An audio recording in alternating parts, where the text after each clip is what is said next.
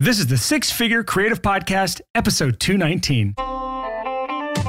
Welcome to the Six Figure Creative Podcast, where our mission is to help you turn your creative passions into a stable, reliable income. If you're in audio, video, design, photography, or really any other creative field, and you just want to learn from other successful creatives, you're in the right place.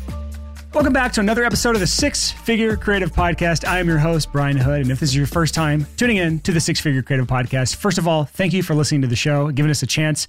This is a show where the main goal is to find ways to help you earn more money as a creative. That's it in a nutshell. And specifically trying to do it in ways that doesn't make you feel like you're selling your soul or selling out, doing it in ethical ways that make you feel better at the end of the night, right? Help you sleep at night. If you're a returning listener, thank you so much for coming back to this podcast. It really means a lot. And just to update you on where I'm at right now, I will have just recently flown over to Southeast Asia when this episode airs. It has been a 26-hour flight from Nashville up to New York, over to Tokyo, and then eventually down to Bangkok, where we'll spend a few days, me and my wife, doing some work, exploring the city, love Bangkok, and then flying down to Bali. One way, we don't have a return flight, don't know when we're coming home.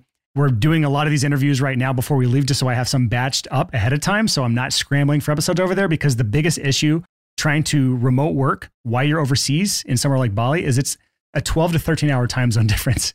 So this airs usually at 6 a.m. local time for Nashville, which is where I'm from. And then this airs in Bali at like 6 p.m. If it's noon in Nashville, where I am at right now filming this, it is midnight over in Bali right now. So very difficult to try to make that work. But the podcast is something that we take very seriously here. We do not want to neglect our wonderful listeners.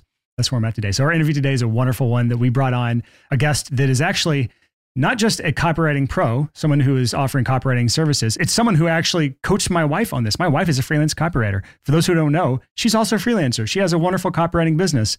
And Colleen Welch, our guest today, is someone that actually coached my wife in her copywriting business. And the reason we brought Colleen on, not just because of that, is because she's built a wonderful business as a copywriter for herself. And she's worked for huge brands in the beauty space. That's her niche as a copywriter. And she's worked with Olay. She's worked with Gucci Beauties, with Daisy Mark Jacobs, Burberry, Philosophy Skincare, Johnson & Johnson. I don't know all these brands or these people, but I looked them up and they're legit. I know some of the bigger names, but I'm not like a beauty person. So if you know beauty products, then you probably know a lot of the ones that I just mentioned there. She does copywriting for big companies like that. And the thing I love most about her story, and we'll get into all of these things today, is she didn't just dive right into this and have success instantly. She actually started and failed as a freelancer twice, and failed in a pretty big way. Not to spoil anything for you, but she was forced to eventually move back in with her parents before her third attempt at freelancing, third time's a charm, eventually worked. And her biggest asset for herself, the thing that worked best for her for getting new clients, was sending cold emails to people, just literally reaching out to people cold. They didn't know who she was. She's sending emails out to people, pitching her services. And that's how she closed the majority of her clients, especially early on. And that's led to a really great career as a copywriter. I mean, she's earning hundreds of dollars per hour at this point as a copywriter. And that's above and beyond anything she's earning as a copywriting coach. Again, my wife hired her and loved the experience of working with her and got a lot out of that. And so we really dive into the process of how do you make cold outreach or cold pitching or cold emailing or cold DMing on Instagram, if that's the way you want to do it. How do you make that strategy work in 2022 and beyond? How do we identify the right people to reach out to? How do we craft the emails or the messages? What do we say? What do we not say? This is, I don't want to say a full masterclass on cold emails, but it's pretty damn close. So if you feel like cold outreach is something that you might be interested in implementing in your business to get more clients, this interview is absolutely for you. So without further delay, here's my conversation with Colleen Welch.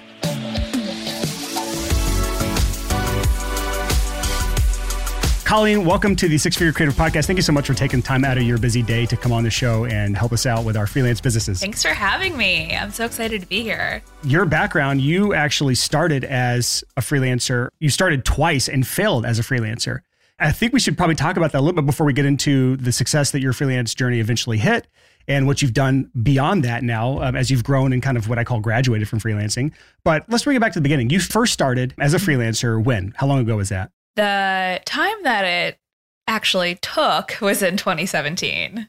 You said you tried and failed twice though. Like, was there like 2 false starts? Can you talk about those? Because I feel like some of our audience might either have that or they're afraid of that. And maybe there's something we can pull away from those false starts that you had as a freelancer. But first tell people, like, what was it that you were trying to do as a freelancer when you first got started? So I, from the beginning, wanted to do something with writing because I knew I was a good writer. I had a bachelor's degree in English. I've kept a diary since 1997. Like I love writing and I always have.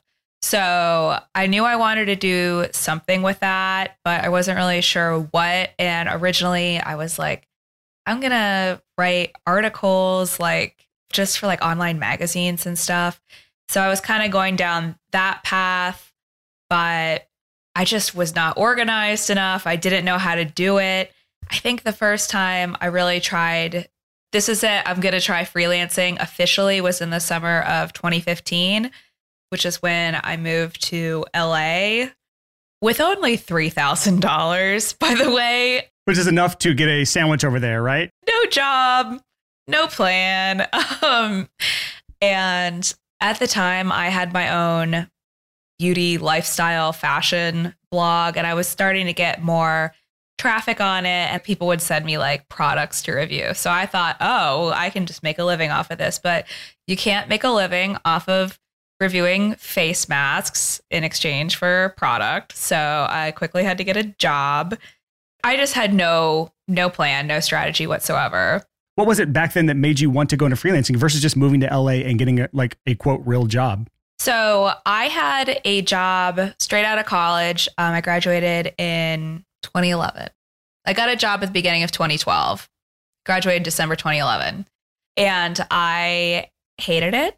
And it wasn't even so much what I was doing there that I hated. I hated having to wake up at a certain time, drive to an office, eat a lean cuisine for lunch, go to meetings. I had to be there till 5:30, even if I finished my work early, because when I'm in the zone, I'm in the zone. Like I don't have to eat. I don't have to go to the bathroom. I don't have to drink anything. I can just get all my work done in 3 hours. So why should I have to be there all day? Right. And like I hated like all the personalities and stuff and all the politics. It was very distracting for me. So I knew I did not want to work in an office anymore. I also didn't find it motivational. Like when I worked in a 9 to 5, I made the same amount of money no matter what my performance was. And if I did like a really good job and got a raise, it would be like a 3% raise, which is nothing when you're making $27,000 a year. So I was just like not motivated, really miserable. I also like have always struggled with insomnia. So having to set an alarm at like 6:30 in the morning was really difficult for me because I would sometimes only have like 4 hours of sleep and then have to go to work. So I knew I wanted out from that, but I just didn't know how to make it happen. So you were going like the traditional path of what I guess society tells you to do. You went to high school, you went to college, you got the job right out of college, the entry-level job position. Turns out you hated it, like most Americans probably do their entry-level jobs. I don't know, I've never had like what I consider a real job. My last job was at GameStop, at a video game store back in like 2008. But you didn't like it. And then so when you were moving to LA, you had $3,000 in the bank account and you were like, I am going to just figure it out. I will be a freelancer. I don't want to have a real job again. And it didn't quite work out because I assume you ran out of money. Like almost instantly. But also like my roommate at the time was like, I would feel a lot more comfortable if you got a job and you could just freelance like on the side, because we were going to like sign a lease together for a year. And that was a totally legitimate concern on her behalf. So I did get a job after that. Yeah. So you did the job for how long before you had your second false start as a freelancer? I was there for maybe 9 months. My second false start, it would have gone better if I had planned it out and saved some money, did some research, come up with a plan. That's what I do now when I want to take on a big project is I do research, I make a plan, then I execute the plan. But back then I didn't have these organizational skills. That was a very like toxic work environment and very shady stuff happening. And I ended up having to quit on a whim. Like I was like, and I wish I could say I did it in like a really badass way, but I was just like, I'm just going to go home now. Pull the whole Half-Baked movie where you're just like, f you, you're cool. Yeah, I wish I would have done that. I was like crying and I just decided to go home and then I never came back. But I didn't have any money. I hadn't really like saved anything and I had a lot of credit card debt. And then like I'll get like a part-time job this summer. Part-time job as a dog walker, which was stupid because I'm allergic to dogs.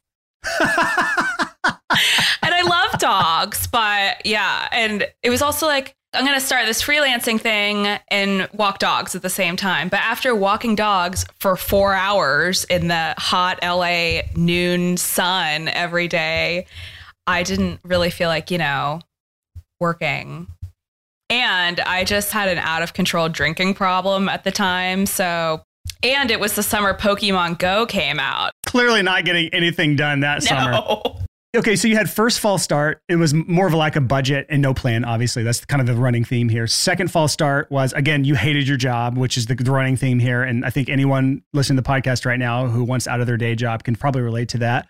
But you also had some other stuff that was the issue on that. It was like you were not personally prepared. You had, again, no finances, no plan, and you had the drinking issue that is obviously something that's going to hold somebody back trying to freelance. And we said it before on the podcast. I've said it so many times, but it's worth just repeating again that there's no separation from us as a human being and us as a freelancer. Like, we are our business. So if we cannot take care of ourselves, we cannot have a healthy, happy business.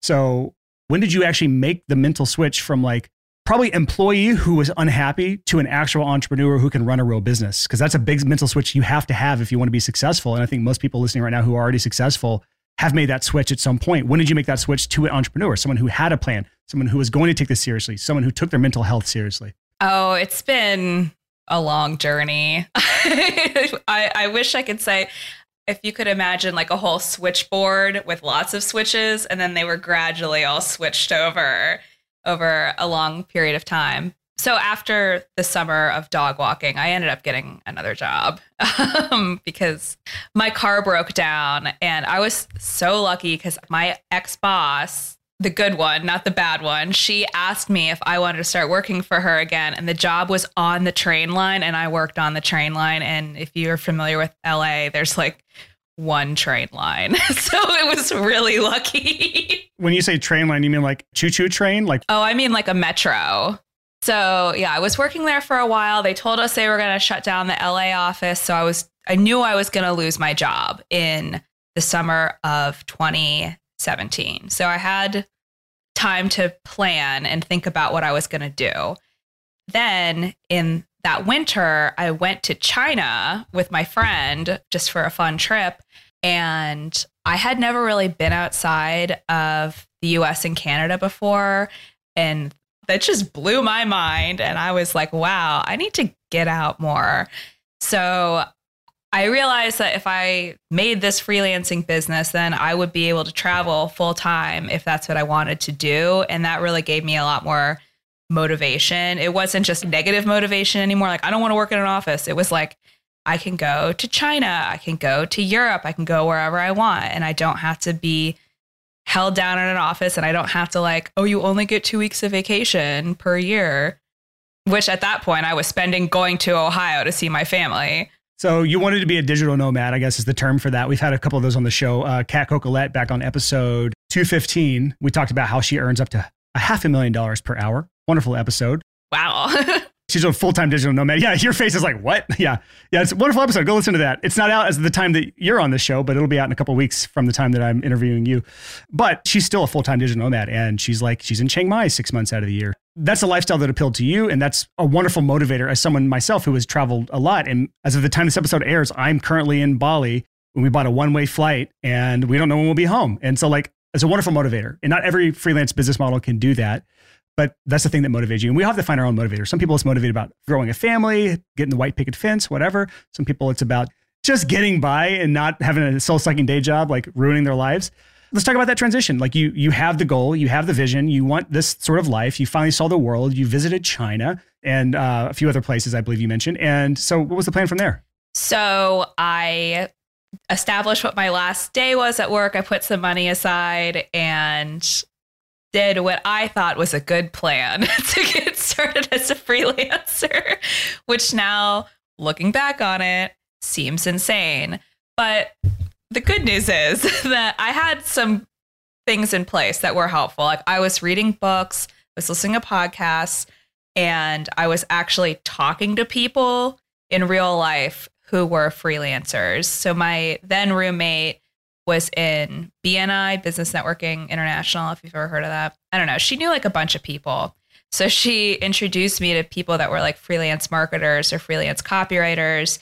And then I got more book recommendations from them and started just learning and putting things into place. But I would have failed on that attempt too, because I was so bad at money when I was younger, like so bad with money. And I still had a drinking problem. But my parents let me move in with them in Ohio. And once I made that decision, I was out of LA in 2 weeks. I sold everything, flew my dad out. We got in my car and drove back. And then I was just literally in my little office in my parents' basement for like 8 months trying to get the business off the ground. For me, at the time, I was not capable of working and freelancing on the side because I was too busy being hungover. So I had to focus on it 100%. I couldn't do two things at the same time. You changed one thing this time, was actually saving up money. You knew when the end of the day job was coming. You said you would have failed this time, but you made the decision to move back in with your parents. And this is something that actually, back on episode 158, we interviewed Rodrigo Tasca, where he talks about breaking six figures within 2 years of moving to a brand new city. Wonderful episode if you go back and listen to that. He moved into his parents as well when he first started his videography business. Again, as adults, as full-grown adults, I don't know how old you were at that time, but I was in my early 20s. I moved back into my parents to start my freelance journey as a music producer in home studio. It's something that is wonderful if you have that ability. Like, it hurts the ego. It hurts to move back in with the parents, but like the low overhead is a wonderful thing to not have to have those expenses eating away at your bank account every single month. So did you have any reservations, or you're just like, I don't care, I'm moving in with my parents, I'm going to save that money while I try to build my freelance business? As soon as I made that decision, I knew it was the right thing. And also I was 28, so I was like kind of old when I did that. But I had moved out when I was 18 to go to college, and I never moved back in, like not even in the summers. So I was excited to spend that amount of time with my family. And also part of the deal was that they got a puppy. I was like, I'll move home, but I want a puppy. So it was humbling though, because my parents live in like a small Rust Belt city, and everyone that I was friends with in high school had moved away. So I didn't have any friends there. I literally hung out with my grandma all the time. I had gone all in on the freelancing thing. So there was no way I was going to go back now. Like, I made that huge life decision and I committed to it, and I was not going to get a job or quit. I was just going to stick with it until it worked. The burning of the ships. I think if we've caught it on the podcast before, where I don't want to say burn the bridges behind us or burn the ship so we can't get back, but basically it made it so we can't do anything else but succeed. Like, this is our only option. And so you've kind of taken that path as well. So what was it about this attempt that you did differently to actually start getting clients, start getting traction, and eventually build a real business here? Well, this will sound kind of like a duh, but I blocked off time on my calendar. I established working hours that I would work and started working them. Which is funny because like we quit our jobs because we're like, I don't want to wake up at 6:30. I don't want to have to do things. But it's like, well, actually, it's probably even harder as a business owner because now you are your boss and your employee at the same time. Stephen Pressfield's The War of Art, and he talks about resistance. And at some point, it becomes more painful to not do the thing that you actually want to do than to just do it. And that's how I felt at this point. Like, I just had to do it. But I could make hours that worked better for me. So I started working from like 11 to 5 instead of starting at 8:30 in the morning. So I could sleep in and go to the gym and stuff. I mean, obviously, to be a freelancer, you need clients. So what were you doing early on to get those clients? Because I've seen things where you mentioned Upwork. I know you have a blog. I know you have an email list. You have social media. There's YouTube you're doing. You were sending cold emails, cold pitching people. Like, what was it early on that was the thing that helped you just get some traction initially? So when I started, within my first month, I had a lot of different things I was trying to do. And luckily, I was tracking all my hours from the very beginning of my business and what I was working on, because I knew that it would be good to like check my ROI later. But when you're a freelancer, like, your investment is the time that you're spending. So when you track your hours, then you can see like, well, what is actually getting me clients? What is actually making me money? So when I started, I had a blog, I had Pinterest, an Instagram account, in addition to cold pitching, networking, Upwork, and then freelance writing job boards. That's what I started with. Well, after a month, I was like, I'm not going to get any clients by writing my own blog and having this Instagram and this Pinterest. Like, that's not going to help me at all. At least not at this point. It's going to take too long to build this stuff up. So I just scrapped that because I needed money right away. And I focused on cold pitching, networking, and then Upwork. So the networking was really just like, who do I know that could use a copywriter? Or who do I know that I could ask if they know someone who needs a copywriter? So I did get a few clients that way, which was really great. And one of those clients I still work with today.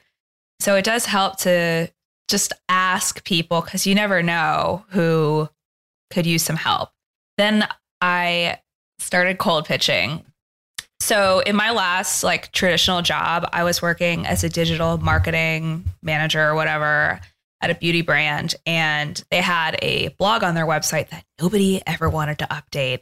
But I liked writing it, and I just realized that there's probably like a lot of other businesses out there that have this blog on their website, and nobody on the marketing team has time or the skills really to update it.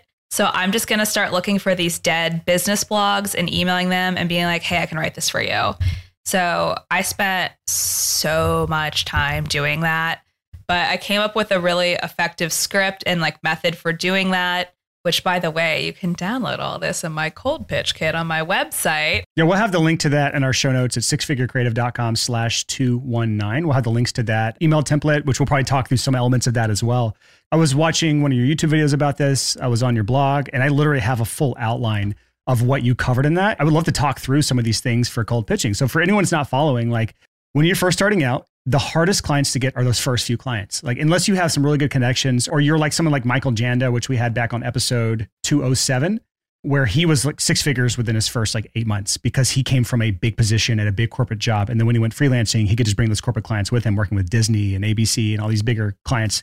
Don't quote me on which corporate brands he was working with there. I'm just using those as an example. I know Disney was one of them.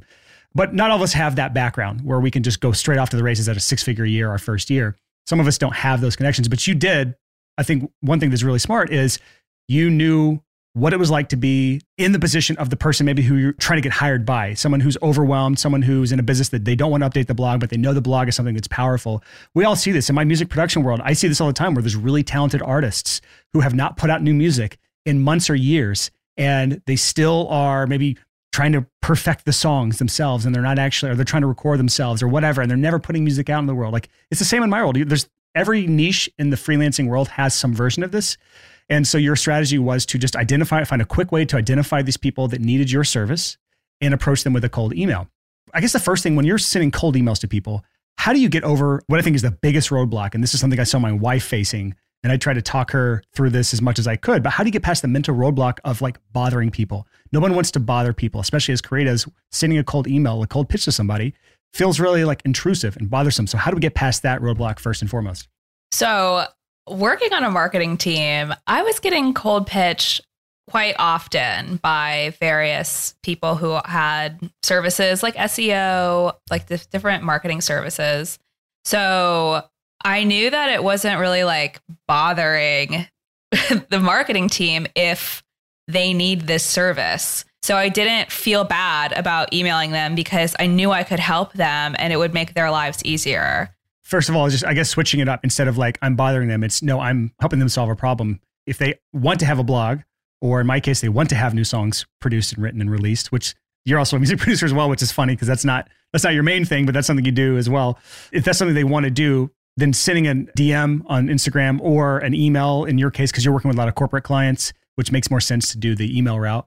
The mindset switch is, I'm not bothering them. I'm offering them a solution to a problem that they have. Did you have any reservations with this? Or are you just like, I need to get paid, I don't care? I didn't have any reservations about bothering them, but I was worried about rejection. I watched a TED Talk. It's a pretty famous one. It's like the rejection therapy guy. Like, he was afraid of rejection, and then he just put himself in various situations where he knew he would get rejected, and then eventually he just didn't care anymore.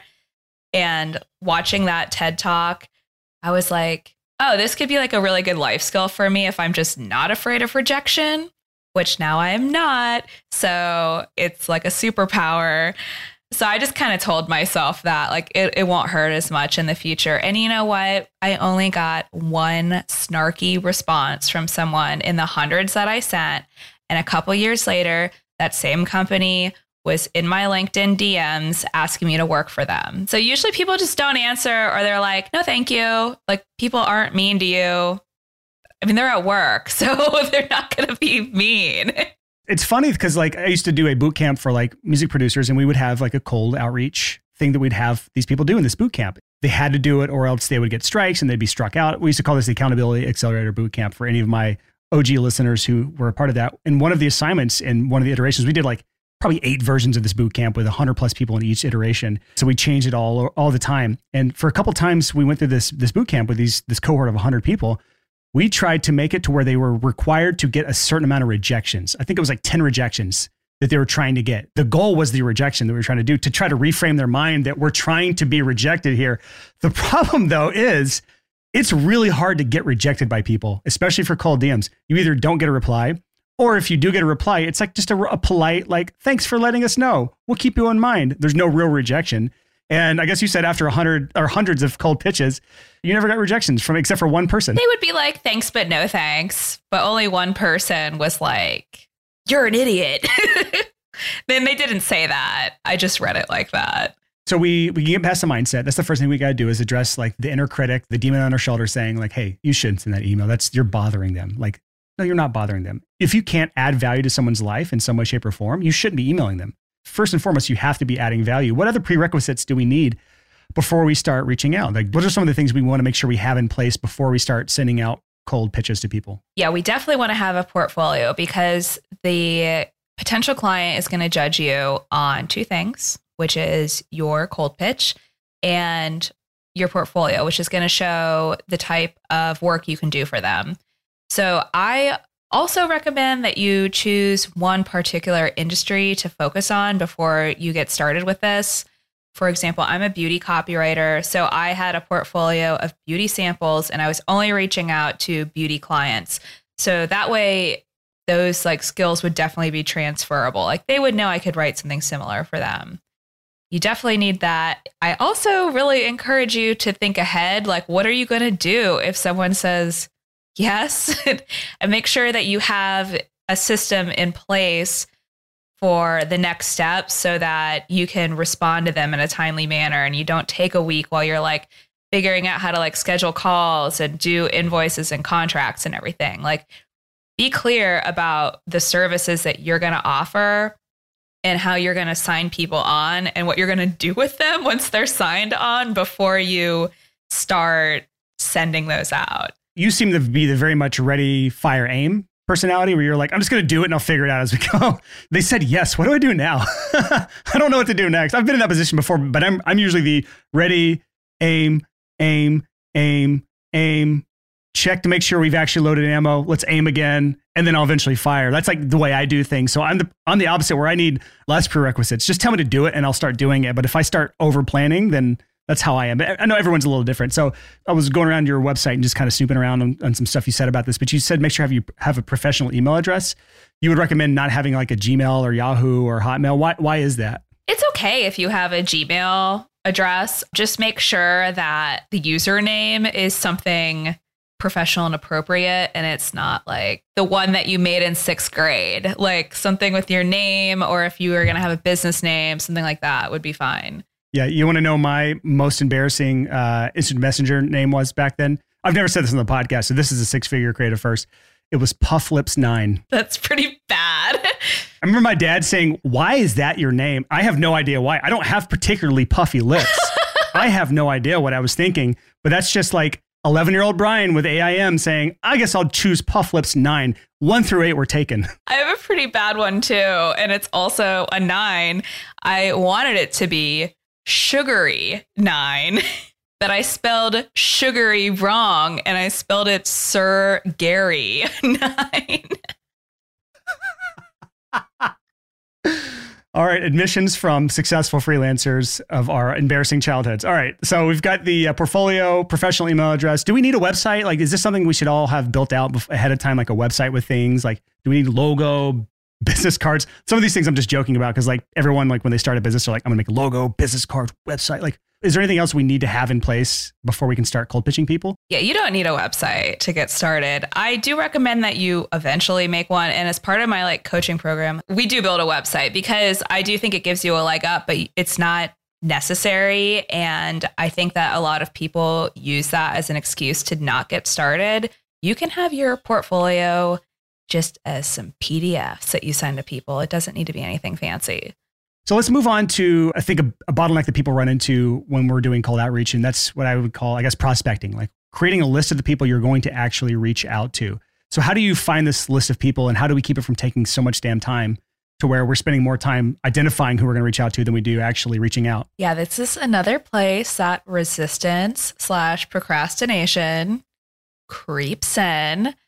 So if you're doing a product-based industry, it's pretty easy because all you need to do is find some kind of e-commerce website that sells your product. So for beauty, that was easy, like Sephora, Ulta, Target, they all have a bunch of beauty brands on there. If that's not possible, if you're more of like a service-based business, finding like professional industry groups, like if you want to help therapists, like where's a therapist convention or like a registry of a bunch of therapists or something. Or another thing you can do is go on Instagram. So who is a leader in this industry? Like if you were doing mental health, maybe like Headspace is a leader in the industry, just going through their follower list and seeing like who is verified that follows them, because the little fish always follow the big fish. That's actually a good idea. I didn't think about that. So like if I were, I'll give a couple examples. If I were a videographer who's doing short form social media for influencers, I guess. I don't know. I'm just making this up. I'm a videographer looking for clients, right? I would go to the accounts that all my clients would be following. If my clients are influencers, what influencers are influencers following? There's always some sort of like big fish. And so you could literally go through their following list and find people who are your ideal client. I know in my world, MySpace, I can't say MySpace without thinking about MySpace, RIP. In my old space, which is like music production, a lot of times there's plenty of accounts that other music producers might listen to or follow on Instagram or on TikTok or on some of the other things. So if that could be a good place to source these sorts of people. So go to the VIP, the person that has all the followers of your ideal clients as well. Is there any other tricks that you've found over the years to speed up the time of prospecting? If an e-commerce site has a brands page, you can just copy and paste the entire thing into an Excel spreadsheet, or I use Google Sheets. What does that mean as far as like brands page? So like if you're an e-commerce site, I'm selling beauty brands because that was your niche. I'm selling beauty's brands. And so they'll have a list of all of the different brands that they sell on their website. Yeah. You might have to look in their sitemap to find it, but you can just copy and paste all of that and then start going to each individual website. For me, if I'm writing blogs, do they have a blog? Is it updated? Yes, no, okay, time to email them. And that's the thing. As soon as you find one that matches those criteria, you email them. You do not make a huge list and analyze the whole list. I used to do that. I would waste a bunch of time analyzing the list instead of just emailing people, which is actually what's going to get you clients, not analyzing a huge list.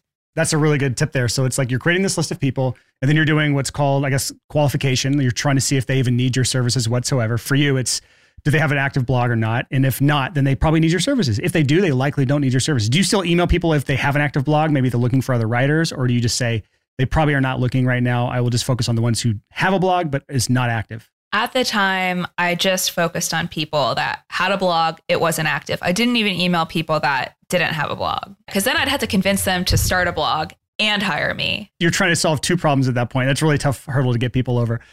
So your trick is get the list of people, and as soon as you identify one who needs your services, just instantly reach out to them using a template. So let's move on to that. So what do you say when you're writing an email to these brands or to a potential client where they need your services? You might be a good fit for them. Like, how much do you write? What do you say? I know that you've got that template, which we'll have linked in our show notes, but do you have just some general guidelines on like the type of stuff you might write or how you might save time using templates? Do you template everything? Like, give me the rundown here. I recommend that you make a template for the whole cold pitch, but you have space in there to customize it to each client. So it should definitely say hi and then the company name and then team If you can find an actual person to talk to, even better. But it's not really necessary because you might spend a bunch of time doing that. I would just say hi blank team is good enough. Then you want to launch directly into why you're emailing them. You're just going to say, I'm emailing you about writing content for your blog. Marketing people are busy and they have like thousands of unread emails in their inbox. So you want to say exactly why you're emailing them immediately, and then they can delete it or not.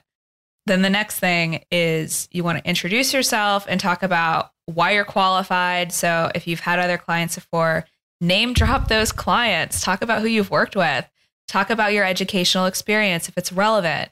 If you're going to write beauty blogs for people and you have like a beauty YouTube channel, like talk about it. You have to show your expertise here. And then in the last paragraph, just be like, here's examples of my work, link to your portfolio.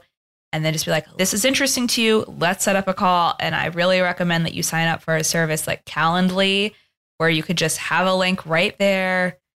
They could just click on it, like eliminate the back and forth, because the less back and forth you have, the better.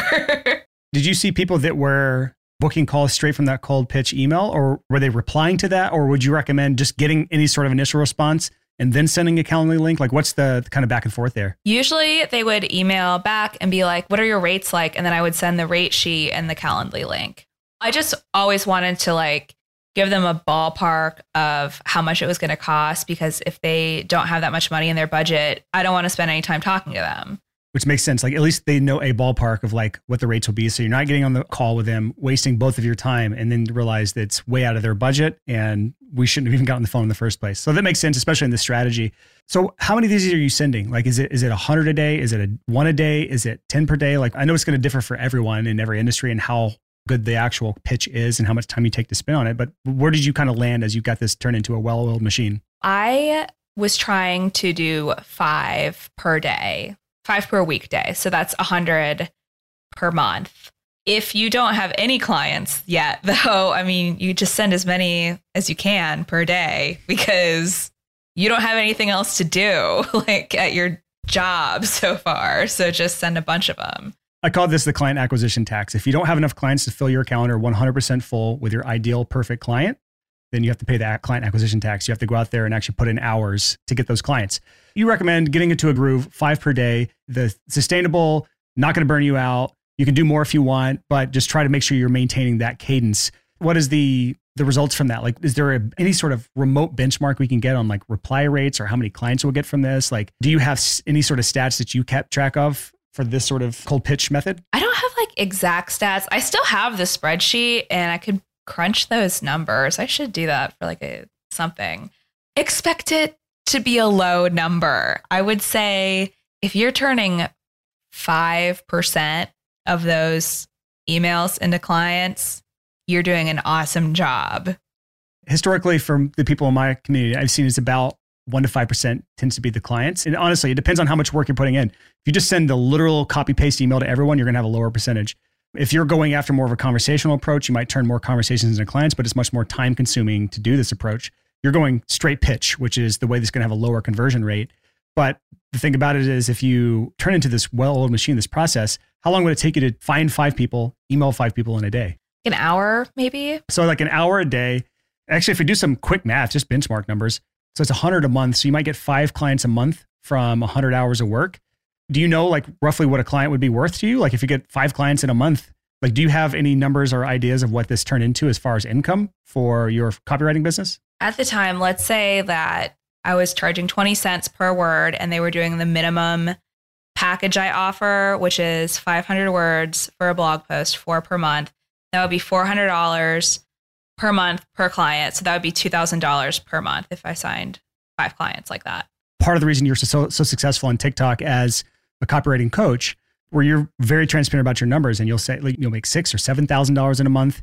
And a big part of it is that's appealing to people is because of you show your hours tracked and it's always like 150 plus per hour. So it's very appealing to people to see those sorts of numbers, especially when their day jobs earning them $25 to $30 an hour. Early on, this is how you got started. And you started working, like what brands did you end up working with as a copywriter? Like you've landed some pretty big clients over the years. Olay was my first really big one. And once I had that on my portfolio, my career really took off. So I started working with them probably within 9 months of starting my freelancing business, the third time I tried.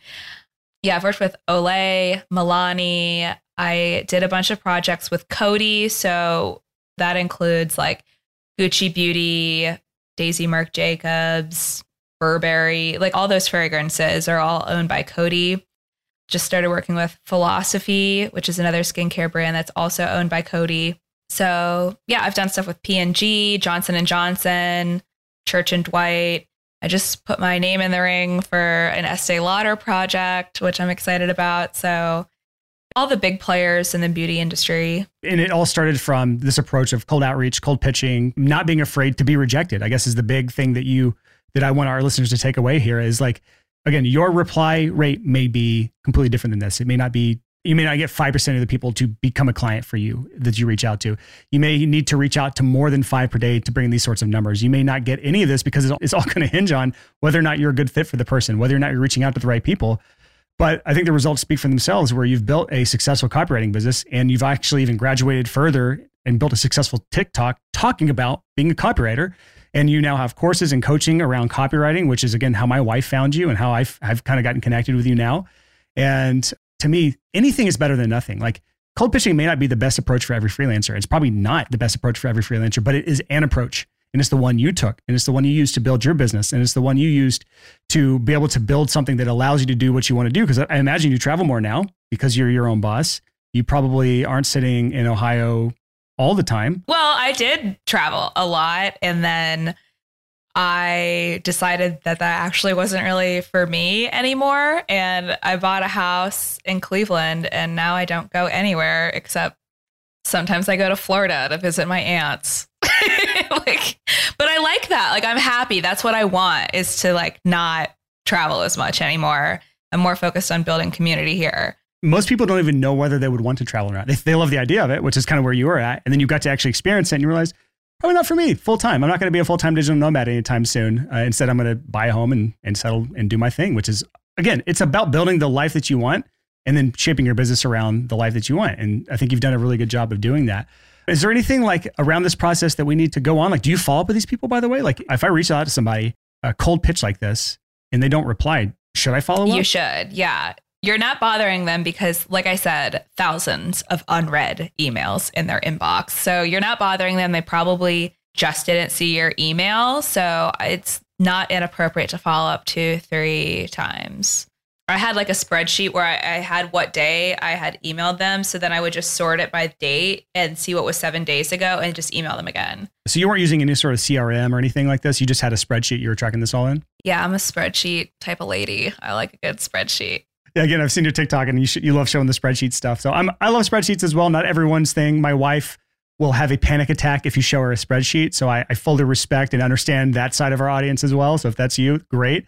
But is there anything else in this process that we need to know in order to have a successful cold pitching process? I think it's also important to know where to find the email addresses. You don't want to use the contact form on the website because you want to be able to follow up on the same email that you originally sent. So try to find their email address. If they don't have an email address listed on their website, it's almost always on their Facebook. So it's okay to send it to the customer service email because most of these businesses are far smaller than you think they are. And the marketing person might be sitting right next to the customer service person. So it's easy for them to forward it on. And that's usually like part of their job is they don't get to like make the decision like, oh, is this a good pitch or not? They just have to forward it to the right department. First of all, get over the mindset issue of feeling like you're bothering people, right? Then make sure you have your portfolio together. You have a professional email address, ideally. You've created your list, your prospecting list of people that you need your services. You've qualified them in a way that you know they need your services. You immediately reach out to them and you're not just creating a list of people to reach out to at some point because you never will and you're wasting a lot of time. You write an email out to them. And I believe on your website, it said longer is better. I think you quoted a stat that said 8% of emails over 800 words or something like that get replied to and only like 2% that are like 400 words. So basically like to an extent, longer emails tend to work better. And your template's a pretty long one, right? You can get the template again on our show notes page. But is there anything else around the length of the email that our audience should know before I move on from this kind of sum up? I think the numbers are lower than what you're saying. Like, I think it's maybe like one was like 80 and one was like 200 because 800 words is really long. 800 words is like a blog article. My bad. This is like your time to shine, and it's better to share more. But at the same time, I have gotten some insane cold pitches that are just so long. And like, they're really trying to do that like cheesy, like direct sales stuff. Like they must have taken some like direct sales course online and they're trying it out. Don't do that. Like, just be direct, simple, clear, conversational. And also keep in mind that the way that you sell yourself in this cold pitch is going to give a huge indication to, well, at least for copywriters. I know you have all kinds of different freelancers on here, but if you're a copywriter, you better be able to sell yourself in your words, because that's exactly what they're hiring you to do. So if you can't do that, you need to maybe think about trying a different freelancing career. And if you're a copywriter listening, I am currently looking for a copywriter that is a conversion-focused copywriter. So if you want to cold pitch me, just email Brian@sixfigurecreative.com and I will analyze your pitch to see if it's something that might make sense for us. Let's go on down the summary here. You've got the email written. You're following up. How many times? 2-3 times maybe? Yeah, 2-3 times. Yeah. And you're looking for a 95% rejection rate. That's how I'm going to word this. You're looking to be rejected 95% of the time. And you're just tracking all this in a spreadsheet. It's a pretty simple process, but it was effective for you. It's been effective for your clients that you work with as a copywriting coach. I guess to sum this up, is there anywhere you want to send people that are listening to connect with you or to take a next step with you or reach out to you? Like, what do you want our audience to do that's listening right now? So if you want to learn more about freelance copywriting specifically, I'm all over the place in the internet. I have a TikTok, I have a YouTube channel, I have a website with a blog. On the website, we also have freebies, including the cold pitch kit. Additionally, I have a course called the Freelance Writer's Guide to the Galaxy. If you're a fan of Hitchhiker's Guide to the Galaxy, then you know where that title comes from. Then that's really like step by step. This is what you need to do. Step 1, do this. Now do this.